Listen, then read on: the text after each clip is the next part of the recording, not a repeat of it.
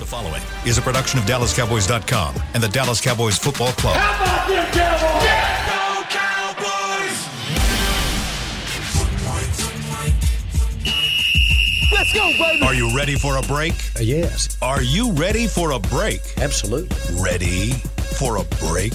Yeah, and so much for that. It's time for The Break on DallasCowboys.com We were on the break! with Nick Eatman, David Hellman, Ambar Garcia, and Derek Eagleton. It is Thursday, January 13th, 2022, Season 17, Episode number 97. Welcome to the latest edition of The Break.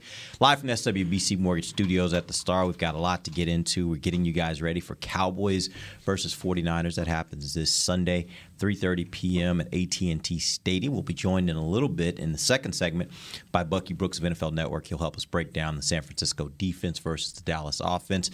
But let's get this thing started. Nick, give me a 97. Let's get this thing started. Taco. No. Leroy Glover. Please don't do that. Leroy Glover was a great football player. He was. Yeah, I mean, I think he was the first guy to have 4 straight Pro Bowls in his first 4 years. Zach Martin has since done that, but he was an outstanding player on some bad teams. I'm kind of surprised he doesn't get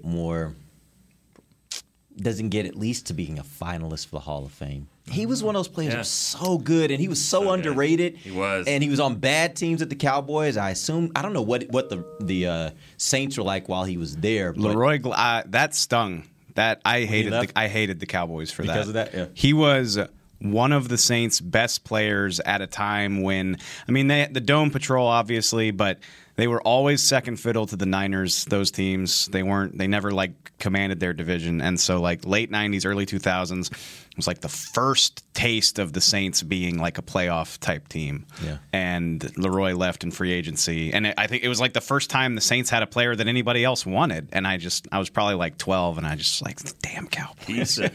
He used to piss off the TV cameras too, because he would sit in his locker and we'd go to interview him, a couple of writers, and then the cameras would show up late, and after you do the work, and then he had this big dip in his mouth, and he'd be like, "No cameras, just writers only." And they were getting pissed about it. It was because he had this big dip, didn't want to show it. It's my kind of guy. Yeah, it's screw the TV people. It didn't matter if we're doing it. He's like, "Well, they're a good team." That doesn't matter. So you don't translate that. He was such a good player. I mean, and that's the other thing about it. Sometimes when you talk about interior defensive linemen, they don't get all the shine. But that guy was a really, really good player. And you could see it on a bad team, which is sometimes even harder to do, but he was really, really a good player. Yeah. All right, Nick, I want to also take a little moment, and Amber and Dave, I'm not sure if you guys have any, but I'll open it up to you if you do. But I'd like to start the show off today getting just some memories of Cowboys 49ers, because this is one of the most storied rivalries probably in the NFL. And Nick, I know because I've had some conversations with you. You have lots of memories from that.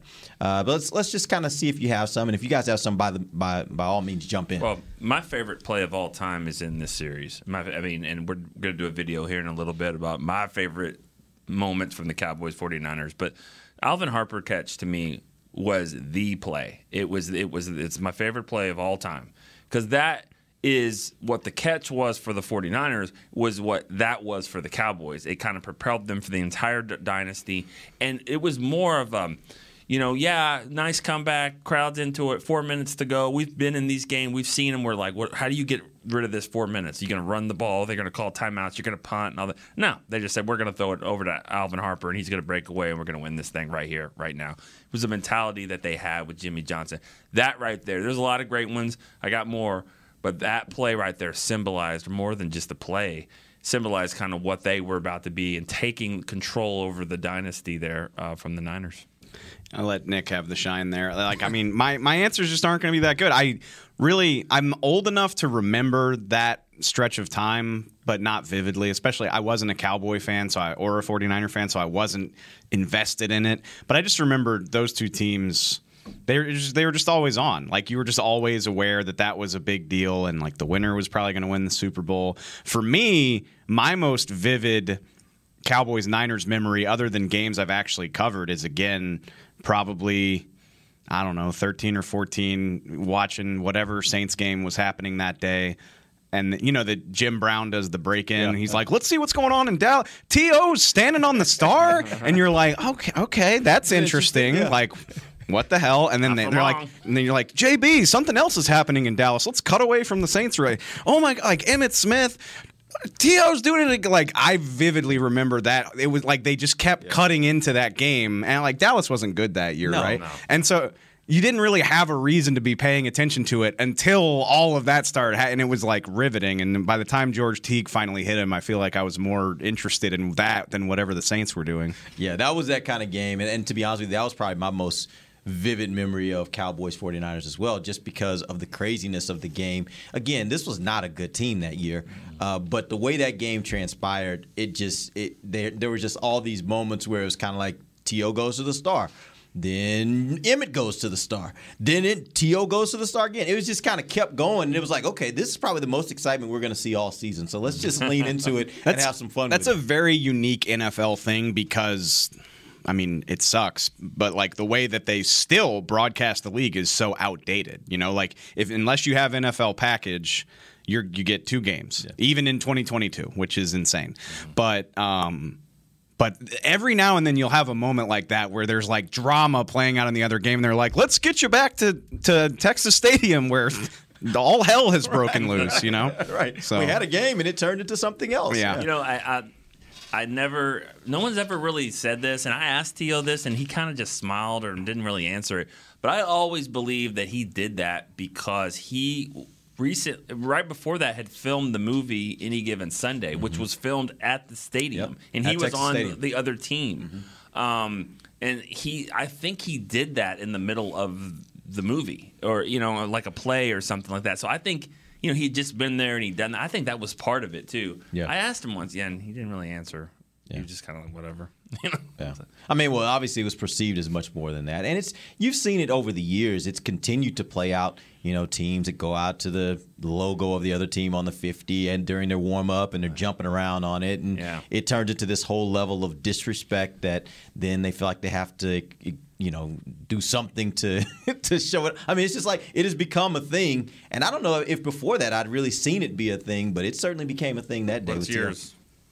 Oh, I'm not that old. Sorry. What? No, I'm just kidding. Jeff Heath kicking a field goal. All true and all fair. No. To be honest, and this is gonna sound ridiculous, but I am just now this week finding out how big this game is as far as like rivalry and this being a classic game and going back to those times. Like, to me, the times that I've been working here and covering this team, the 49ers have never been like such a big deal. You talk about the opponent, the week you're playing them and all that, but never like this. I didn't know that there was this kind of history behind the Cowboys and 49ers. And don't let anybody call you silly for that, by the way, because, I mean, if you've been a fan of the game for years and years, But I mean, I've worked here since 13, and so they played here in 14. We've been out to Levi's a bunch. Like, I've lost track of it all. And they even... At one of those games, I think the Cowboys kicked their ass because the last few times they've gone out there, the 49ers haven't been a very good team. But they honored Dwight Clark at halftime of one of those games. It was when he was still alive. Yeah. And I remember kind of not being surprised, but I was like, oh, yeah, like I guess this did used to be a big deal, because even the 4 or 5 times that they've played in the regular season while I've been here, it hasn't felt like that to me. Like, it hasn't been like, oh, it's Niners week. So it's been very fun to have all of this kind of rekindled this week and have everybody sharing all of these memories. And, that's the thing, too. You think about this 49ers matchup. Like, even recently, when there hasn't been as much consequence to the game, there's still drama. Like, you think about Jesse Holly's game. Oh, yeah. Like, that we did a documentary on Jesse Holly, and it was all built around that game because there was so much in that game for him that was, kind of this crowning moment. Obviously, he makes the game-winning play in overtime. And so there have been those kind of moments. It's that kind of drama that tends to happen when these two teams match up. And there's history that goes back even before the 90s. Yeah. Obviously, the catch that we talked about. So there's so many dramatic games. It makes me wonder, because we know there are a lot of young players here on the roster. So it makes me wonder, when you have older coaches, people like Dan Quinn, he mentioned that, how big this game is and all that, people that know the history, that are passionate about it, that want to go out there and compete with everything. Like, how do they transmit that kind of passion and message to the younger players and get them pumped up the same type of, I mean, they're going to be pumped either way. Yeah. They're going to go out there, play a playoff game. But, I'm curious to see what those meetings look like and what kind of, like, fiery message they I think it matters. I think that does matter. Even though they don't know it, I think that they just kind of understand how big the moment is. It's bigger than they even thought, and we'll see if they rise to it. But Dave said something about, just you always knew that these two teams were good and all that. I wrote this in the mailbag this morning on a question like that. The greatest line ever said to me, was in about this rivalry was Pat Summerall in an open for the 94 game. 94 NFC Championship. They played in 92, 93. Here they are again. And that was when the Pro Bowl was after. I think they had 12 and 13 players each team. And he says at the end of this whole intro, he says, in 2 weeks, the Super Bowl will be played. After that, the Pro Bowl. Today, we'll play both. And I just thought that right there was awesome because it's like it is. Yeah. And it was the Super Bowl. The Chargers weren't going to beat any of those. Oh, yeah. For those years, it was everybody knew the NFC Championship game was the Super Bowl for those years. I thought it was cool. Troy talks to 1310 The Ticket here every week. He's done that forever. And they asked him about being part of that. And it was cool how candid he was because, he went through the whole stretch of all of those years. And he was like, it definitely hurt because we knew that we would have treated San Diego the same way they did. Like we would have won that game. There's no question about it. It just speaks to the level that those two teams were on. He said that they would win 4 straight because they didn't win that year, but they came back and I don't know that it's true. I mean, because I don't know if Jerry breaks the bank for Dion after that because I don't. So if you don't have Dion that 4th year, maybe I don't know. Win it, maybe. I mean, does he go kind of all in 95 if he won 3 in a row? Did they lose more guys? It's hard to say, but they certainly would have competed for it. But it's kind of thing we talk about with games all the time. Like one thing kind of precipitates another, so you can't really say. Go ahead. No. What? No, I was just saying you can't really say what it's going to be. If those things don't happen before that. Right. He said another really interesting thing to me, which was that he said. Losing the 94 game, which like any Cowboy fan that remembers that game, it's like they go to a different place when you bring it up. Like it without fail. See, Nick, it hurts. Every fan I've ever talked to who remembers that game, their eyes, they just go to a dark place. I was a freshman in college, and man, that. I mean, crying wouldn't have helped, but I could have. But Troy said something that I thought was interesting. Is like he was like that's one of the proudest feelings I've ever had. Leaving a football field, and I got it when he explained it. It made a lot of sense. He was like, by then we had just become associated with dominance. Like we killed the Bills in 2 Super Bowls. Like every time we play a big game, we just show up and kick ass. And for us to get down big like that and look vulnerable and not look our best and still fight back, he was like, I was proud to show America like what we were really about, that like we wouldn't go down without a fight or whatever. I have 2 rewind moments in my life for the Cowboys. 2 that I would just want to rewind and replay it and see what happens. One of them is 2014 in Green Bay. I don't know if they would have won, but I just would have liked to have seen a touchdown there. See if they go for 2. Happens, see what Rodgers does. We're talking, obviously, the Dez game. Then the other one is the 94 game. I think Deion Sanders definitely had a pass interference on Irvin. They call that at the 5. They're going to go score. It's going to be 38-35 with 5 minutes to go. I want to see that because I think they could have stopped them and won. And that's. How do you remember all that? 5 minutes to go. They're at the 35. Like, oh my god. Because I just rose my hand like that one. That one hurts. Those moments burn into your brain. They really do. Everyone's got a moment like that, and you're right. I mean, you win 2 straight. This is the game, and they're down 21-0 before you can even get through the first beer. I mean, it was 21-0. Yep. You know what? And not to go too off the rails, I'm sure you want to take a break. I've been thinking about this all week, though, because it got like this is what I said when they hired McCarthy. Obviously, right now in this moment, their goal is to win the Super Bowl. It will be very disappointing if they don't win this game, all that good stuff. But like that is the goal.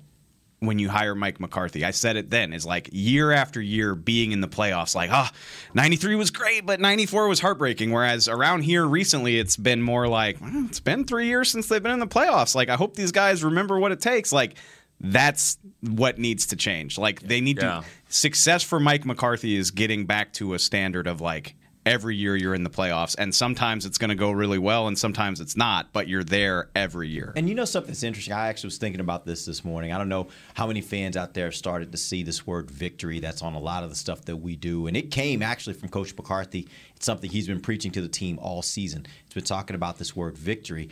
And for the first time, it kind of hit me. He basically took away their safety net. You know, you have a lot of – think back to when Garrett was here. He'd talk about what's important is the process. What's important is the fight. Like, it's all these things that you can control, right? And so – but it does leave that little gray area that even if you don't win, you should be happy for the fight. You should be happy for the process. If you do those things, that's enough. I think Mike McCarthy took away that safety net. There is nothing else other than victory. There is nothing else other than winning. That's a really scary – way to kind of put everything, because that means you either are successful or not, and it's all dependent on, at the end of the day, did you get the W?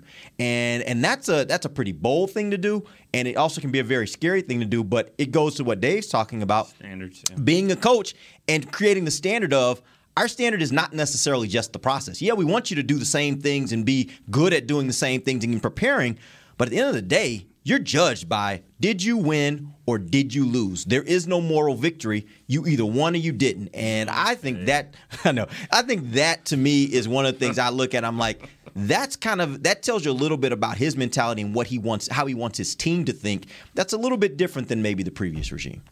Yeah. All right, we're going to take our first break. When we come back, we're going to be joined by Bucky Brooks of NFL Network. We're going to talk about this San Francisco defense versus the Cowboys offense. We'll be right back. This is DallasCowboys.com radio.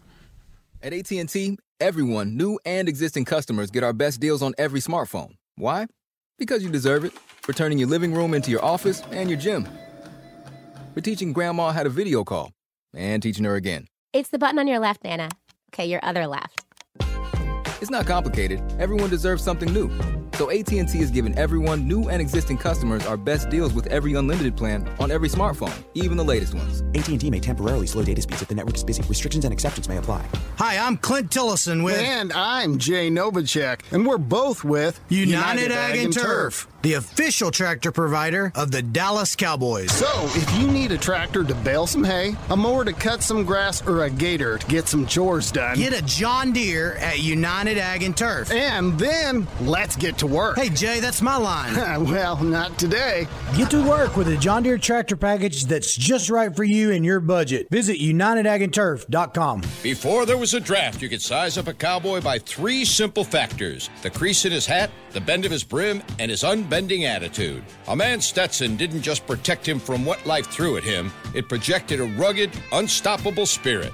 Stetson hats are still American-made with pride right here in Texas. They're still the unofficial crown of all self-respecting cowboys, and Stetson is proud to be on the field with America's team. Find a retailer nearest you at Stetson.com/cowboys. New Dr. Pepper Zero Sugar. You deserve it. I do deserve that. You deserve decadent flavor without sugar, and a day at the beach without sand getting everywhere. And a relaxing bath that your children don't interrupt. I deserve all that? It's really just a visual metaphor for Dr. Pepper Zero Sugar. Everything you want, nothing you don't. A visual metaphor on the radio. I do deserve that. Dr. Pepper Zero Sugar. The zero you deserve is finally here. Back to the break. Be the first to receive new offers, event information, and more when you sign up to receive text messages from the team. Text Cowboys to NFLDAL. That's 635-325. Message and date rates may apply. Welcome back. It is the second segment of the break live from the SWBC Mortgage Studios at the Star. We are joined right now by our guy, Bucky Brooks of NFL Network. Bucky, let's start. Let's talk about the San Francisco defense. First of all, tell me, what is it that they do best, and where are they most vulnerable? The thing that they do well is they dominate at the point of attack. They are a team that has always put their premium and invested in the defensive line, and the defensive line allows them to control the game. The most notable guy is Nick Bosa. He has 15.5 sacks coming off an ACL, which is remarkable. But he's joined by 2 guys on the inside. Eric Armstead, who's done a great job with, I think, 6.5 sacks. And then you have Arden Key, who's a situational pass rusher that has given them some help. So this is a team that wants to rush forward. They want to drop 7. and they believe that they can whip you up front with their D-line, and then they can protect the back end in coverage. Their secondary is their weakest part, but a lot of times you can't get to attack the back end because Nick Bosa and company are knocking you around and making you leave the pocket before you can really attack. Bucky, we talked yesterday about their running game. The 49ers defense, is it good because of those guys you said, or are they even better when their offense is actually running the ball, getting the clock, and kind of controlling the game and allowing them to kind of take advantage of that? Yeah, it's a complementary approach. I mean, they're good. I wouldn't say that they're necessarily like top 5 good on their own accord. I would say that it's the way that they play that helps them. When you're running the ball, and the 49ers have done this in a couple of games where the first drive is 15 plays, they make you punt, and they get it, and they go another 15 plays. And before you know it, you're midway in the second quarter, you have no rhythm or feel on offense, and you're chasing points. And so that allows them to play the kind of style of defense that they want to play because they want to rush the passer. They don't really want to have to go straight up and deal with the running game and stuff like that. And so as much as we talked about the 49ers running game making opponents wince and fear them, they also don't want to face a steady diet of runs because that's not necessarily what they're built for. They're built to rush the pass. Bucky, speaking of which, you just talked about him. Imagine my surprise when I turn on this tape and my old friend from LSU, Arden Key, is not just playing well for them, but doing it at a new position. Like, it seems like they use him a lot as a D tackle. Just what have they found in this guy, and how much of a problem is that for the interior linemen on the Cowboys? Well, one, they have one of the best D-line coaches in football, Chris Kacher, and he has unlocked Arden Key. Arden Key has found a home by playing on the inside, and they're a team that uses a lot of movement at the line of scrimmage, slanting, stunning, getting them on the move, like right as the ball goes, jumping in gaps. I mean, he's killed it. I mean, you're seeing when you put a defensive end, a guy who's a natural 240-pounder on the inside, he's working the edges of the offensive line. So he wins with quickness and hand skills as opposed to like sheer strength and power.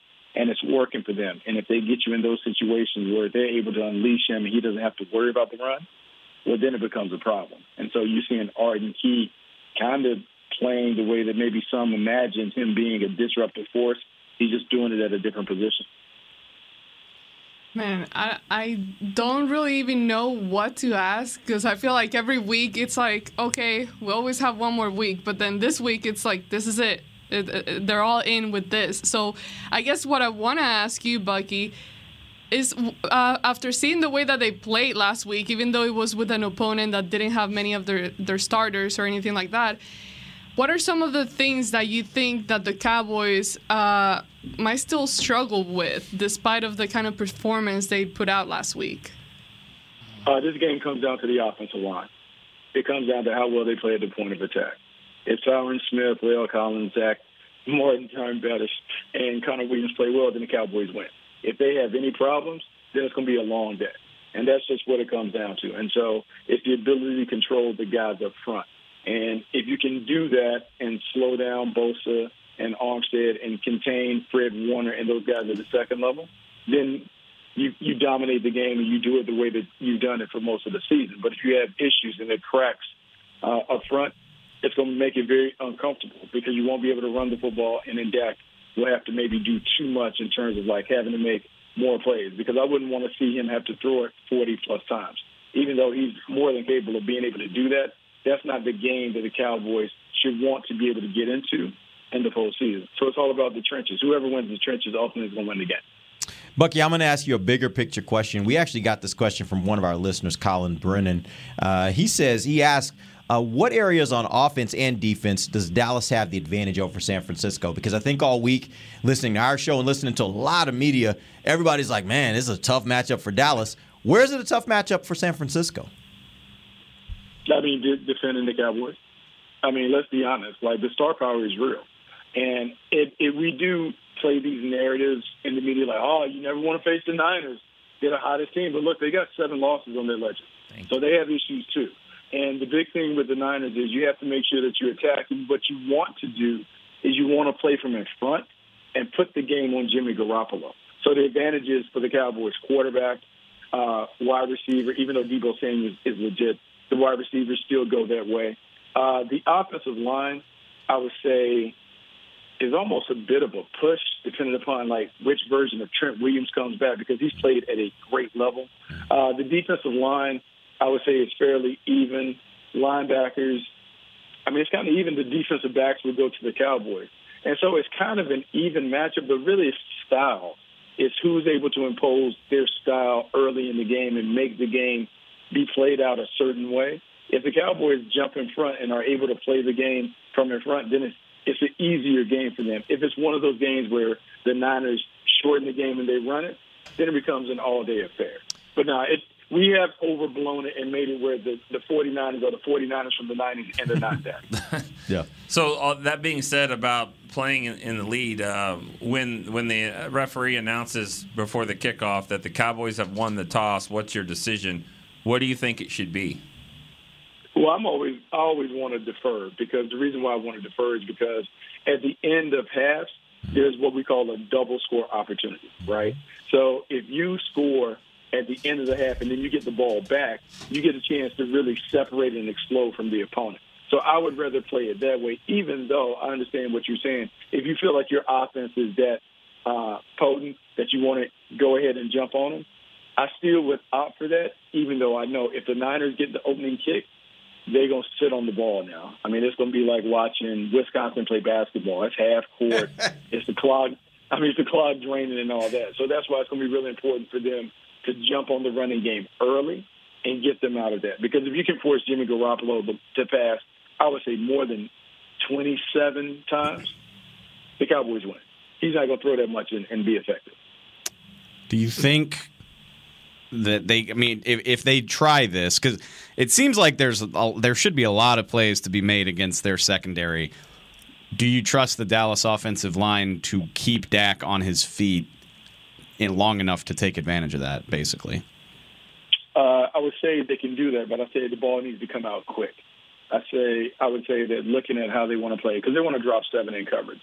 They're not necessarily a Tampa 2 or a cover 2 team. They kind of play single high safety or some quarters. You want to get the ball out quickly, let Amari Cooper and CeeDee Lamb.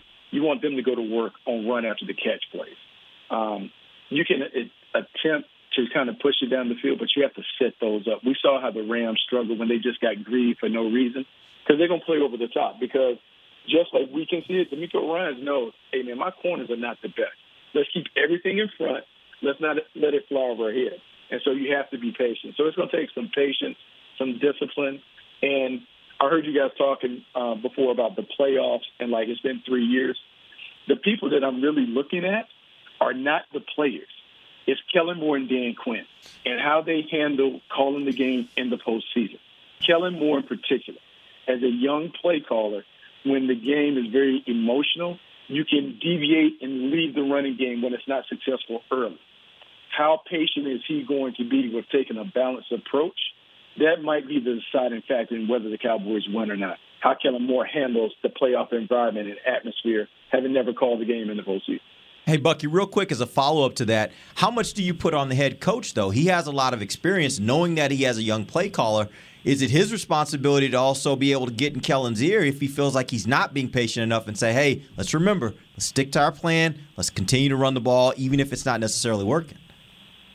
I would say this. If we're looking at the game, you guys will be there. But if you're looking at the game on TV, if you don't see Mike McCarthy doing a lot of talking, he is doing his job a disservice. This is a game where a Super Bowl winning head coach has to put his imprint on the game. He needs to be more active, more involved in the stuff. And I'm not saying take the play card from Kellen Moore, but this game has to go according to the script that Mike McCarthy has. That's why he was hired. He was hired because he's been the one to win Super Bowls, not those other guys. He has to lead this team. And so, yeah, he has to play a bigger role in managing the game. And I know for some of us that makes it squeamish based on what we've seen, but he has won it. He needs to play and perform and make sure the game looks like a championship-level game. Bucky, and then I just want to ask you, how good is their kicker? I think the thing about Robbie Gould is you kind of just know what you're getting. Look, he's made some big kicks throughout his time. He has some misses this year. I think if we're comparing the two, he's been more consistent this year But look, man, in the game, it's a 50-50 proposition when you're dealing with kickers of all levels. So, you just hope that Greg Z is on if he's called upon to make kicks. But Roger Gold is solid, And so it's just one of those things where you just hope that Greg Z is on his game. If he's on his game, then you don't worry. But, man, it's squeamish because I heard you guys talking about 2-point conversions or whatever yesterday. Holy smokes. You don't want it to get to that. And you can't. And that's the thing, because yes, they get a chance to say it, but in the playoffs, the one thing that you can't do is you cannot change. If you've done things a certain way the entire time, you cannot decide in the playoffs, we're switching it up. We're more aggressive. We're going for it on fourth down. If that's not our MO, you still got to play it the way that you've always played it. Because players will look around like, coach is tripping. Why is he panicking? So you just got to play it straight. If Greg Z's your guy, you got to trust him. You just got to live with it.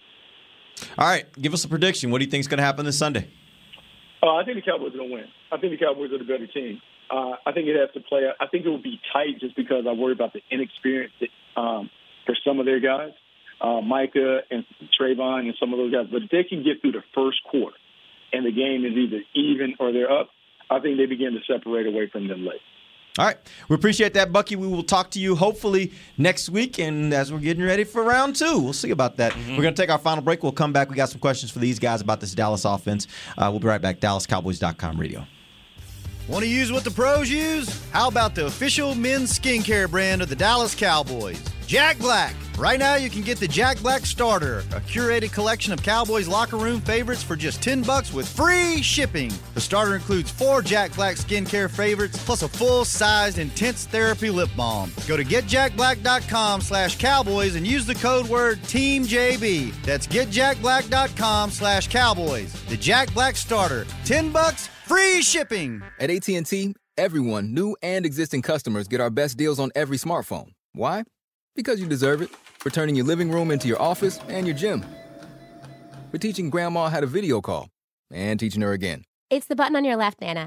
Okay, your other left. It's not complicated. Everyone deserves something new. So AT&T is giving everyone, new and existing customers, our best deals with every unlimited plan on every smartphone, even the latest ones. AT&T may temporarily slow data speeds if the network is busy. Restrictions and exceptions may apply.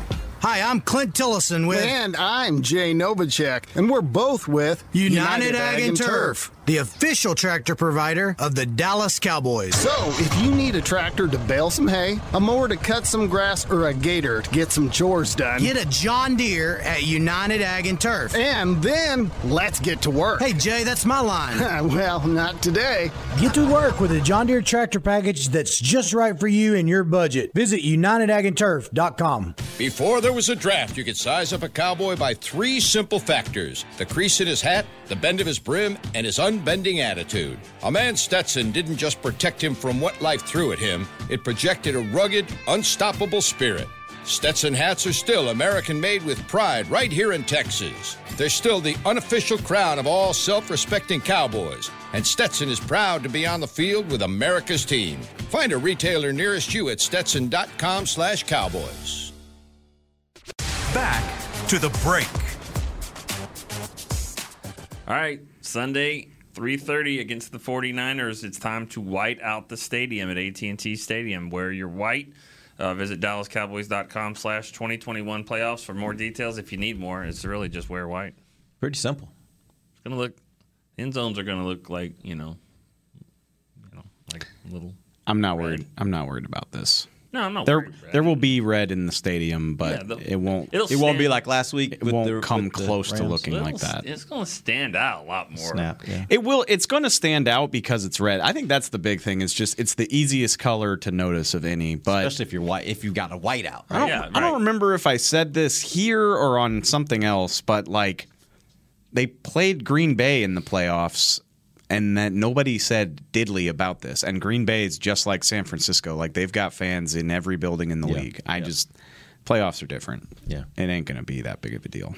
We will see. It'll be interesting. And I do think that they're better on the road anyways. It's not like it really matters. The Cowboys are a better football team on the road, or they'll have a better record on the road than they were at home. I don't like which it won't happen, but like Matt Stafford had to go to a silent count in his own building last week. Yeah. You don't want that. But that's also the thing about AT&T Stadium. And Jerry talked about this on The Fan earlier this week. It's one of the largest stadiums from a standpoint of number of seats that it accommodates or number of people that it accommodates. And so by the nature of that, you're going to have more visiting fans that will be at this stadium than you typically see all around the league. So I think there's going to be some. I just don't think there'll be a ton of Cowboys fans who are willing to sell tickets for a playoff game. Yeah, and also I think you got to remember that game was obviously on the schedule. That's the first time the 49ers have ever played in SoFi where the fans could come in. Yeah. So they weren't allowed last year. So that one's probably been marked on calendars for a long time. Go see the new stadium. We're going to go see the stadium and go watch them play the Rams and all that. So that was probably a lot of that. All right, go ahead, Amber. Can I ask a question? Sure. I didn't ask Bucky because we were already finishing up, but when one of the last things he mentioned was inexperience and how they might struggle with that with the younger players. But I'm wondering, like, how does that really change at a playoff game with guys? For example, he mentioned Micah. How would his quote unquote inexperience affect in a playoff game the first week? Because you get into the playoffs and it's not like you instantly got 10 times better as the opposing team, so you know what I'm trying to figure out, like how are would they that be change? nervous? It's just, to me, it's how are they mentally?